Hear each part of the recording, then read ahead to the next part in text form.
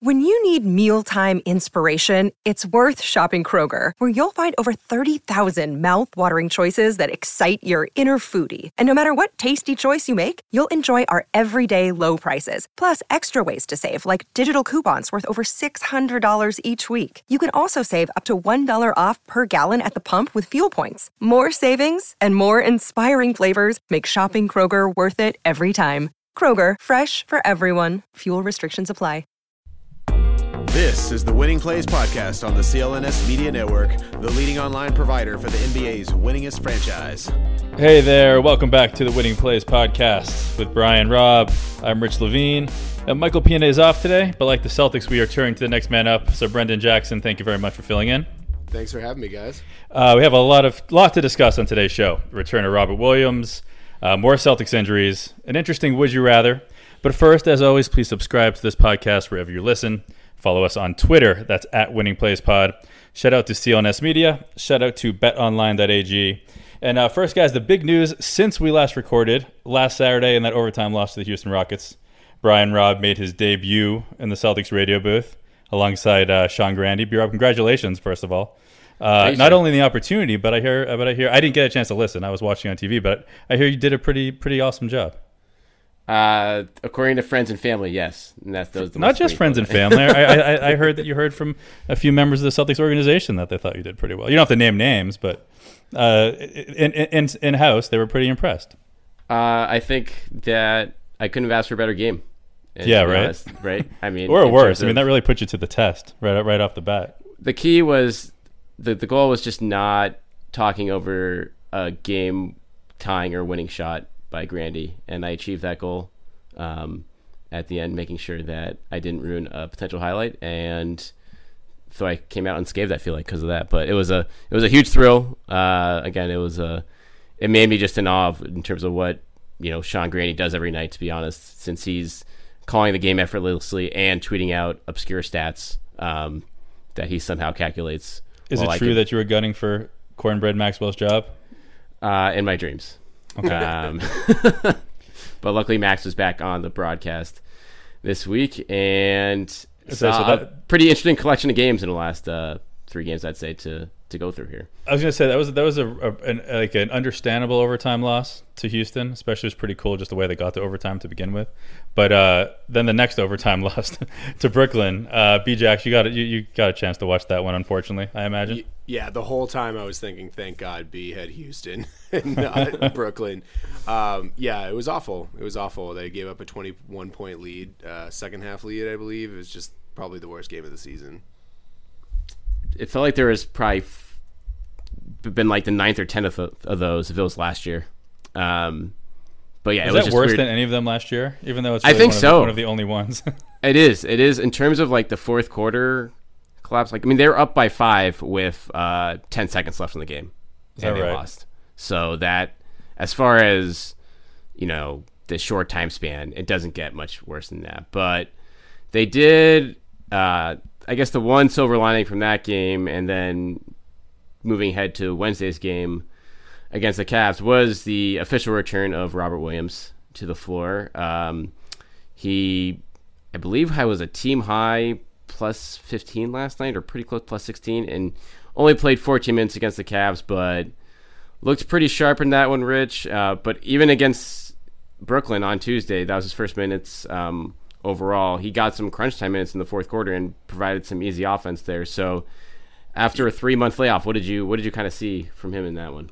I was going to say, even more than that, even more than anything else that happened in the last 2 games since he's been back, when they went to hack a Robert Williams, and that was maybe the third quarter or the fourth quarter? I think fourth quarter, yep. The fourth quarter, this guy, like I said, hasn't played in 3 months. I'm sure he wasn't expecting that strategy when he gets into the game, but regardless, steps up and just nails both foul shots. Yeah, I mean, I thought just from a mental standpoint, I was really impressed by that. And after bricking one before so badly, I was like, I saw Kenny Atkinson on the TV broadcast, and I'm like, oh, he's pulling a Stevens. This is a really good idea. Williams is cold. He's going to brick these, and then just knocked him down. It was really cool. And so the fact that they even went to him in that situation in the first place kind of tells you where Brad Stevens is at with him right now, throwing his feet to the fire. I going back and watching that game, there were a lot of issues in that game. To be honest, I mean, it might have been the worst quarter of Marcus Smart's career. I mean, not maybe early season for sure in terms of his defensive choices, and Williams was definitely a bit rusty on that end of the floor too. Was late with help a couple times. Obviously, could have improved there, but I think the really encouraging part was Wednesday night against the Cavs. 6 points, 5 rebounds, 3 blocks, and it was a team high plus 14 in that one. So that is something where we're seeing more and more of Brad Stevens turning away from Enes Kanter, Rich, I feel like, and Williams looks ready to kind of take those minutes anytime defensive presence is required. Sure, and I guess on the other hand, like you look, and obviously he had 10 points in that Brooklyn game, but he was also -9, right? And it came during a stretch where, like we said, the Celtics blew their biggest lead and had one of their worst losses in a long time. So it's like I don't want to get too carried away, but again, if he's having to play the role that he did against Brooklyn, we're going to have to lower our expectations a ton for this team, and it was a matter of guys being out and injuries and some foul trouble as well, I think. But if he's a guy, and like we said when we were speculating about when he was first going to come back, if he's a guy that Brad Stevens, not even every night, can maybe turn to every once in a while, or maybe some of the doldrums of March when we got these games coming up against the Wizards and the Pistons and the Bulls. I'm not sure if the Pistons, but I know the Bulls and the Wizards are in there. Like, if he can step in for those games, eat up some minutes, and show that he's continuing to improve, and then maybe when the playoffs come, he can maybe steal a game for you in a big situation. But I don't think I'm getting too carried away because I don't even know if the opportunity is necessarily going to be there yet. I mean, it'll be interesting, Brennan, in terms of where you look at how he fits into a playoff rotation, and I guess this can kind of turn into a bigger conversation about the second unit right now of like who's actually a we know Marcus Smart obviously is going to be a trusted commodity there, and I'd say Brad Wanamaker will play every game in the postseason based off of how his usage has gone all year and his consistency. But beyond that, like is it going to be simply mixing or matching here? Like who do you kind of see Brad Stevens trusting in this hierarchy right now? I sort of think it can't be mixing and matching. I think we're going to see a ton of that over like as Rich said, the doldrums of the end of the season. I think we're going to see a ton of Carson Edwards, ton of Semi, a ton of just everyone. Give me Romeo. Romeo, Javonte Green. I was bummed Romeo got sick at the end of that game, like Jason Tatum did the other day, so he didn't get to finish out. Because I think, to your point, this is like a good chance for him to shine as well. But when the playoffs come around, I think he's going to really shorten his bench. I think it's going to be basically Wanamaker, Smart, Grant Williams, and then break in case of emergency. So emergency, whether that be a small injury or foul trouble, you'll see guys like Semi. You'll see guys like Robert Williams maybe for like a minute or two if Tice needs to get like bandaged up or something. But I don't see how Tice can come out of the game. I really don't. I know it sounds crazy. It is, right? But I mean, you're right. Like most nights, you're right. Like in terms of quality, the problem is going to be foul trouble for him. Like they'd probably love to play him 35 minutes a night if they could, but he generally is not going to make it that far without getting into foul trouble against the elite opponent. But it is, I mean, for the center, do you think Kanter is going to be playable in the playoffs, Rich? Like in a first round series against, I mean, even Brooklyn, like you saw, he wasn't even thrown into overtime there. And I know it's like when you have Tice going, that makes sense, but that I guess it just shows you like any kind of pick and roll dangerous situation in terms of having to defend it. He's pretty far down the pecking order right now. Yeah, and I've been a guy all season that's kind of been expecting that when it mattered, just because of the matchups against Milwaukee and against Toronto and against Philly, potentially that Kanter was a guy that you were going to have to use, but. I don't know. I personally don't think he's healthy. I don't know how he possibly can be because he's not. He doesn't have. Not that he's ever a guy that had much lift, but he doesn't or explosiveness. But it's even less than usual. I mean, he's really having a hard time on offense. And I say too, like his inability to use his left hand. It seems like in the post, it seems like every time he gets the ball, it's just pound to the right, trying to force either like a shoulder his way to the hoop or get a little baby right-handed hook, and it's just not happening. He's not moving the way he needs to, and it's hard to say the Celtics are really paying for it because they're not using him that much, but they're certainly losing what they expected to have when they brought him in.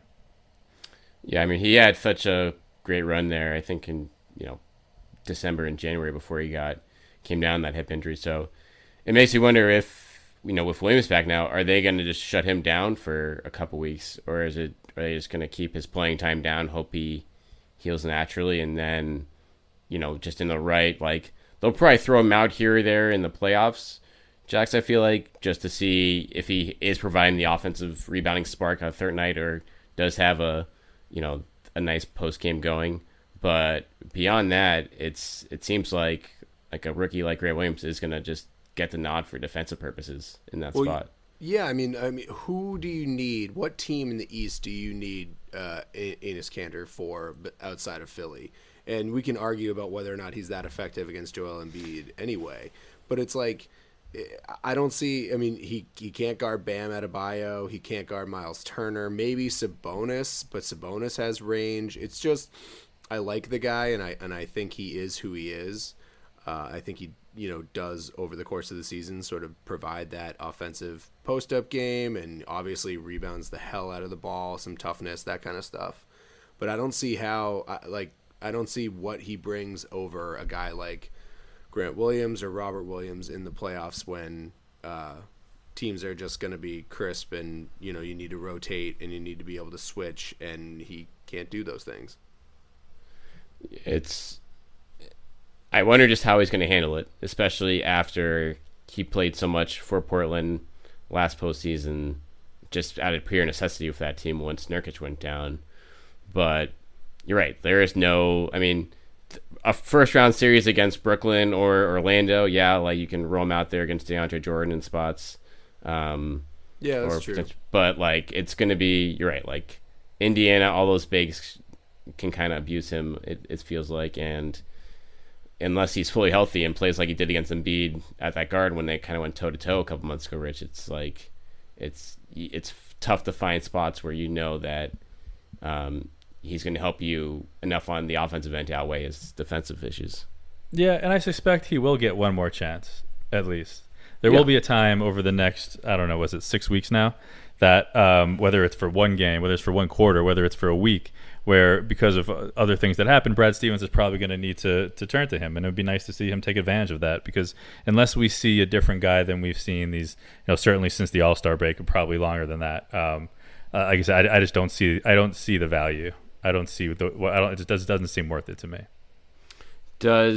Rich, do you feel like he's going to have Brad Stevens going to have a rock solid rotation in the playoffs of, like Brendan said, just 3 guys and that's it? Or do you think he'll do some mixing and matching depending on, how, if he's mixing things up over the course of a series?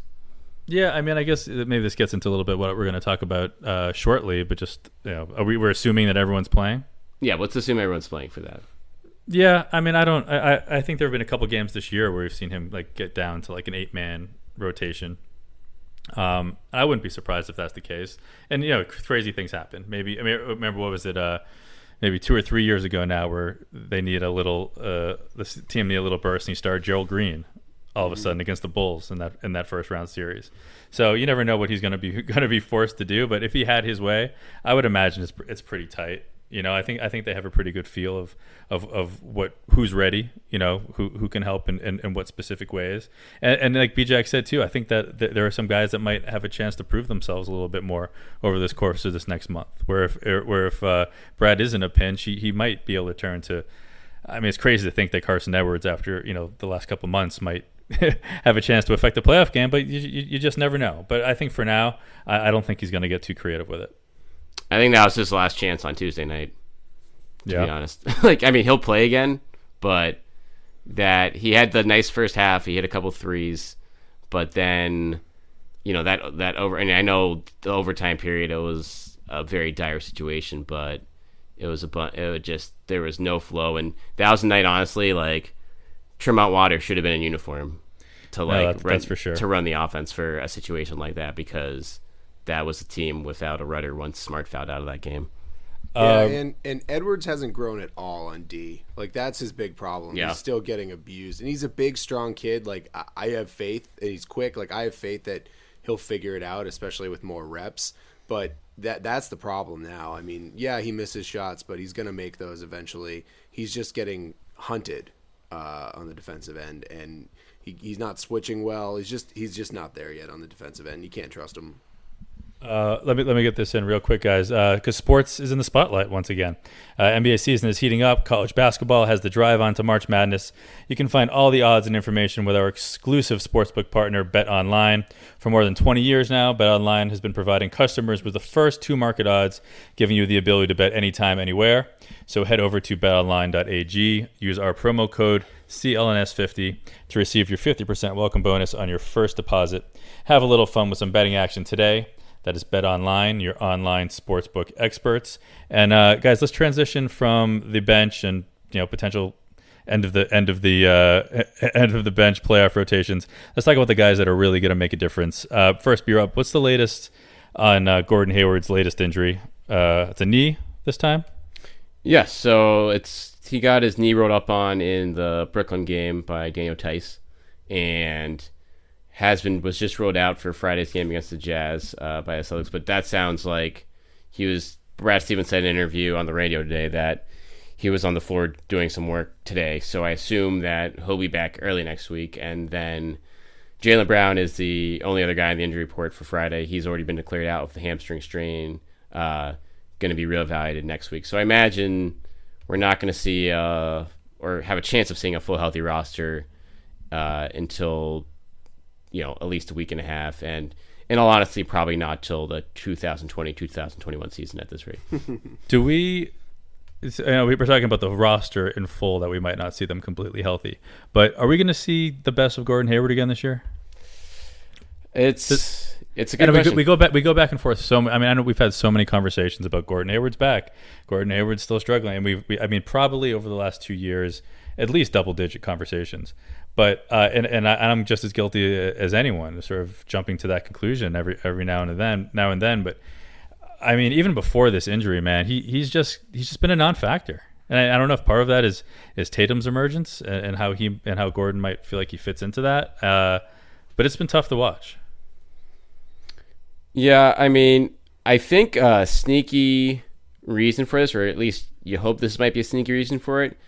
Brad Stevens was leaning very heavily on him for minutes in February with Kemba out and other injuries popping up to other parts of the lineup. I think he averaged close to 37 for the month, which is just a lot when you're playing a stretch forward guarding bigger guys. And he did have some big games in that stretch, but I think we saw on that West Coast trip after the Minnesota outburst, he kind of started to wear down and got passive and stopped rebounding as well. So I think this knee injury here, I not that I doubt that he got hurt on that game, but I think this could be just an excuse of okay, we need to kind of reset him a little bit and maybe get him to recharge batteries. Because I don't know if you agree with Rich Jacks, but he is noticeably he's not nearly as aggressive as he was for much of the year right now.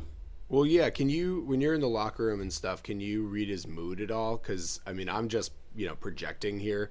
When I watch him on the court, he seems like a little out of it. He seems tired. He seems like he's fighting just little knick-knack injuries that are just gonna kind of compound. Do you get that sense when you see him off the court, or do you think I'm just making stuff up that's not there? He's definitely, sometimes he always tries to get out of the locker room early after games, which makes sense. But he has slipped out once or twice when he would normally talk. Not that you take too much out of that in any particular instance, but yeah, it's tough to tell. He doesn't seem overly worn down from what we notice in the locker room, but just from what I see on the court, it's just not. I agree with Rich in terms of it's not where he needs to be. But it is, he wasn't playing nearly this kind of grind last season. I know he was, he was never playing 30 minutes a game, for extended stretches last year, and sometimes he wasn't even closing games, it felt like. Yeah, but I also see some body language stuff, like when he missed a couple of wide open shots in the Houston game and the Nets game, or just these games that he normally would make, and a couple of them the past couple of weeks, like fourth quarter big time shots that he would make, and he's missed. And they need him to make, yeah, exactly, and they absolutely need him to make, and he has missed them, and just afterward he looks like he's so upset with himself, and he probably is. I'm just wondering if that's any more than just normal, oh shit, I should have made that shot. I don't know. Maybe it's after so many misses, it starts to build up. B-Rob, I'm just looking back. So you're talking about his February minutes, 36 minutes in February this year, which is more than he averaged in any single month his last season in Utah. Yeah. Wow. So that's because Brad, and that's kind of, I mean, not super surprising given the personnel that this team has, but Brad Stevens has generally made a point of keeping guys' minutes down throughout his tenure in Boston, is with a lot of success, whether it was managing Al Horford or, Kyrie before injuries, and even back towards when there was, less talent on the roster. But with this group, there's a clear-cut 5 guys, but Brad Stevens knows how valuable that second seed is and saw the Raptors pulling off 15 straight wins. So there really weren't many situations where you can say, okay, Gordon, we only need you for 25 or 30 minutes tonight because this bench clearly wasn't good enough to handle the extra onus when it's shorthanded. So is that going to come back to bite here? We'll see, but I would hope that an extended rest here does Hayward some good for the long run. So not to go back to the Nets game and rehash that, but that's what frustrated me so much about it. It seemed like he pulled the starters early, put in the bench to try to, soak up some minutes, and then they just completely fell apart. And I didn't see, and I know after the game Brad said it was an effort issue, but it was hard to see during the game, in game, him make worse decisions about playing random people, and I know some of that had to do with injuries, in-game injuries, that kind of thing, but he seemed like he played one guy in the first half and then he didn't play semi all game, and it's just, I thought that was one of the worst coaching nights, one of the worst coaching performances Brad has had all season, and it's frustrating because he's sort of changing his playbook. The playbook is keep everyone's minutes down, but also win the game. And I feel like he just sort of botched that one. But anyway. Yeah, it's funny. It's like one of those things. Like, and I agree with you. Would not Brad's best night, but like, still took Marcus Smart making a ridiculously stupid foul. It took Karis LeVert. I couldn't. Can we just talk about that? Can we talk about that foul for a second? Yeah, for sure. Like, I didn't get a good look at it until like far after the game, because you can't see anything well from press row at the Garden. That might be one of just the dumbest decisions in the NBA this season. Period. Yep. Like he just got really cocky. Like, well, what is he like? What's the purpose there? That they're gonna, if you make any kind of contact with 1.3 seconds left, they're obviously gonna say he's shooting it. Like, what is going through his head? With Marcus, you just can't worry about purpose sometimes. I think he's just going to be Marcus. And, if he does that, we've talked on this podcast before about the potential of, even if everyone's healthy, maybe sometimes in crunch time that you'd want him in there over Kemba. Sure. If it comes down to it. But, plays like that, it's an easy way to find yourself back on the bench in crunch time. Can't do it. Talk about projection too, where he's yelling at the ref saying he blew the game, like the ref blew the game. It's like, no, dude, you blew the game. Like, I don't care if you got all ball and you never touched a single part of Karis LeVert. The dude was taking a turnaround 3-pointer, let him hit 3 guys around. Let him hit it. Yeah. And then tip your cap and then go cap and then go win in overtime. And it's like, oh my God, I couldn't believe he got in there, and they got angry about it. Are those the plays that get you Defensive Player of the Year? Right? Maybe. Is that on his mind a little bit? Those certainly aren't winning plays. I'll tell you that. I have to rename this podcast after that. Stupid Plays podcast. Stupid Plays. Losing Plays. Yeah. Okay, I got a question for you guys. We talk about everyone being healthy, or maybe not. Talk about potentially Marcus being in there over Kemba. But so tell me this: you have one guy. It comes down to it. Either Jaylen Brown or Kemba Walker are going to have an injury that sort of derails their playoffs, or Kemba, maybe it's the knee or whatever Jaylen's dealing with now. But you can only have one guy healthy for the Celtics playoff run. Who are you picking? B-Rob, you go first.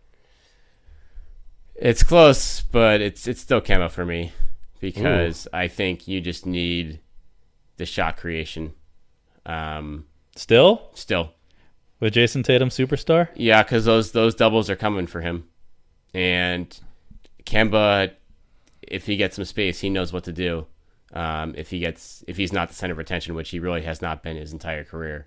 So I'll take that in a playoff setting, even with the defensive liabilities and everything that Jaylen brings to the table. It's a close call, but I'm going Kemba. B-Jax? Yeah, it's funny. I thought we were going to be 3 for 3 on this one. I'm going Jaylen Brown the whole way. I love Kemba Walker. I think he's done amazing things this season when healthy. I think he's taken over fourth quarters, gotten a bucket when you need it. But you need that defensive versatility. The Celtics love switching pick and rolls. You need that switchability, like I said. You need that versatility in terms of guarding different positions. I can't believe Jaylen Brown last year guarding two guards, guarding ones, trying to put size on them, and now he's guarding power forwards and doing really well at that. It's insane, and it speaks to sort of where the NBA is now.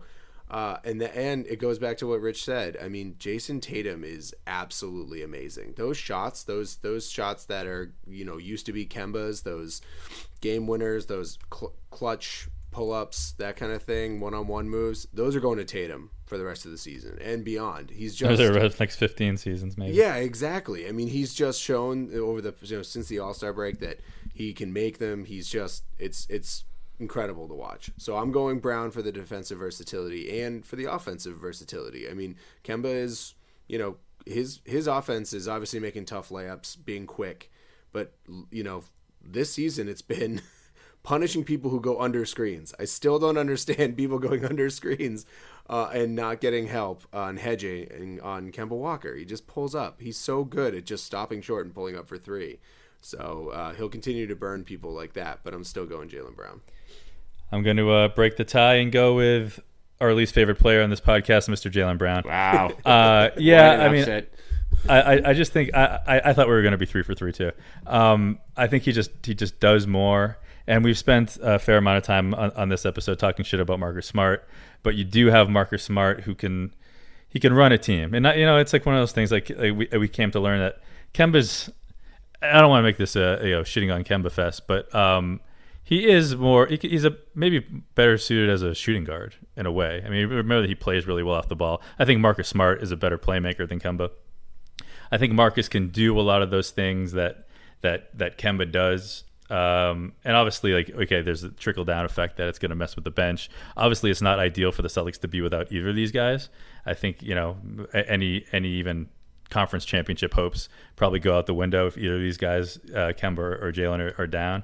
But I just think you don't necessarily. And maybe if Gordon is ready to step up and be more Jaylen-like than we've seen from him, but I just think you lose more in the total team dynamic without Jaylen, especially with the playoffs and if the Celtics are going to be trying to play small, which everyone is more or less, you need that guy like Jaylen to get there. Yeah, I go with Kemba, despite the fact, because I think if Jaylen's out, then Smart is replacing him in the closing five situation, assuming that Tice is on the floor, and for as good as Jaylen's versatility is, like Smart's is. Obviously, is smart on that front. So I consider it less of a drop-off from that standpoint. If any drop-off at all, maybe in certain situations, depending, as long as it's not a huge guy, Smart is obviously a better defender than Jaylen Brown.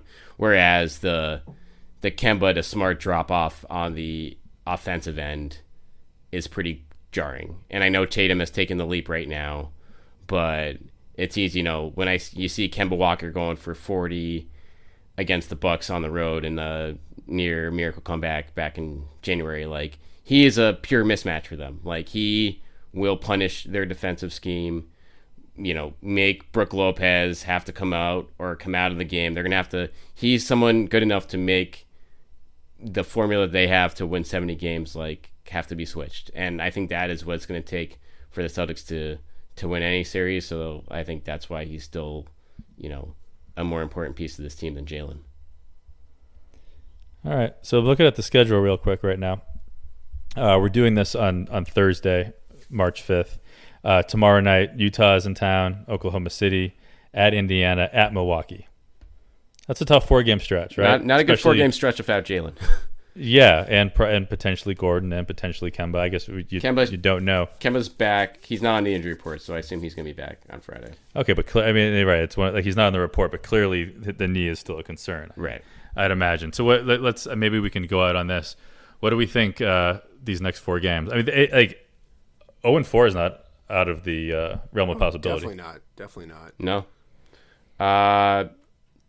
I think got to get one of the two at home against Utah and OKC. That's for sure. No question. And Utah is playing a little bit better, but they haven't played anyone good of late. So that's still a pretty winnable game without those two guys.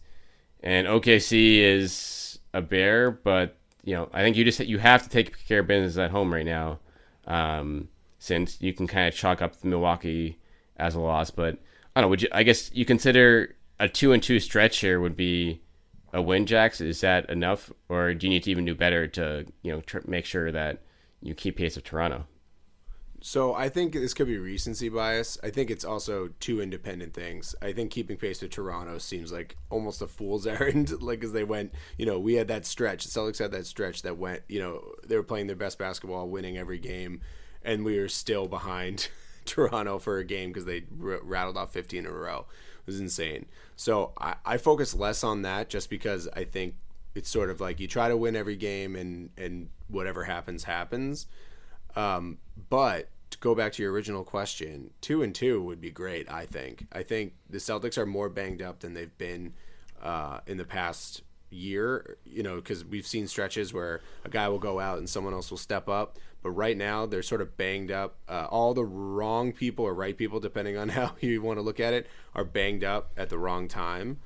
And so I'm thinking, OKC is going to be really hard. I'm thinking Donovan Mitchell can go supernova, so Utah is going to be super hard, and obviously Milwaukee. So I see Indiana being potentially the only win there, 1-3. Oof. I know. But they're going to be favored in those home games, I still think.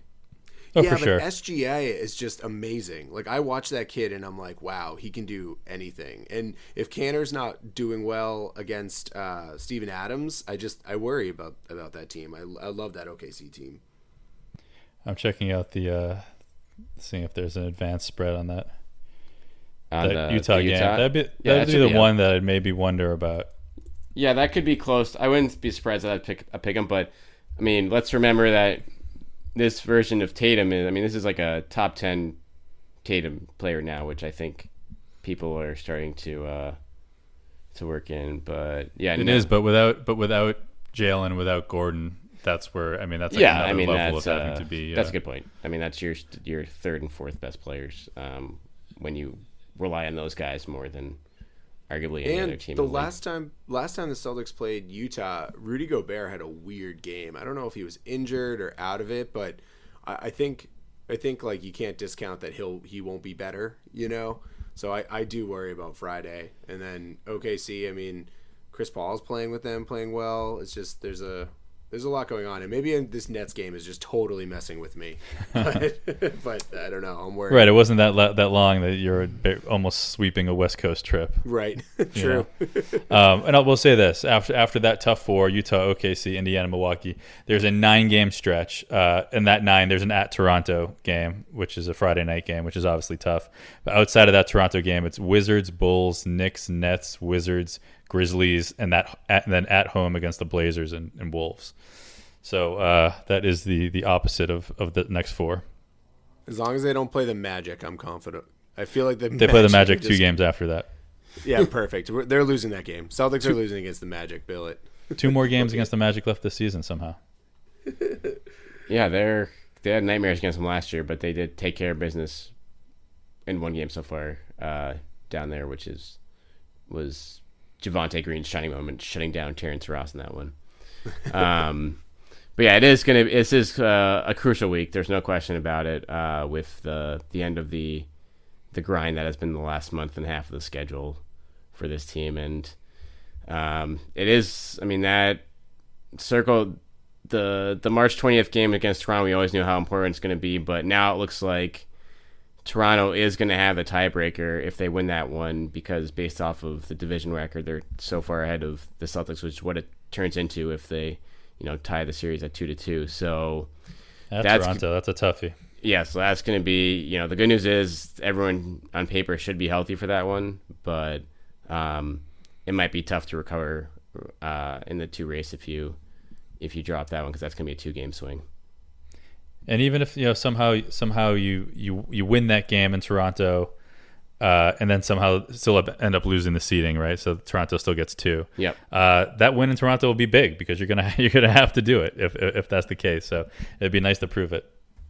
That's right. They did it once against the full team, right? Yeah, not against the the Christmas win out there has a little asterisk on it, based on personnel. But that will do it for this edition of the Winning Plays podcast. Want to thank Brennan Jackson of the Celtics Hub podcast for hopping on. Make sure you go subscribe to that on iTunes or wherever else you listen to your podcast. Thanks for coming on, Jax. Yeah, absolutely. Thanks for having me. Anytime I can replace Mike Pina, I love it. Pina is your Cedric Maxwell. He is. I can't live up to him, but I do my best. All right. Well, we'll see if if Mike's Wally pipped or not next week. But in the meantime, enjoy this weekend's games, and we'll be back with you guys next week with potentially a full pod, and we'll see if it's a full Celtics team at that point.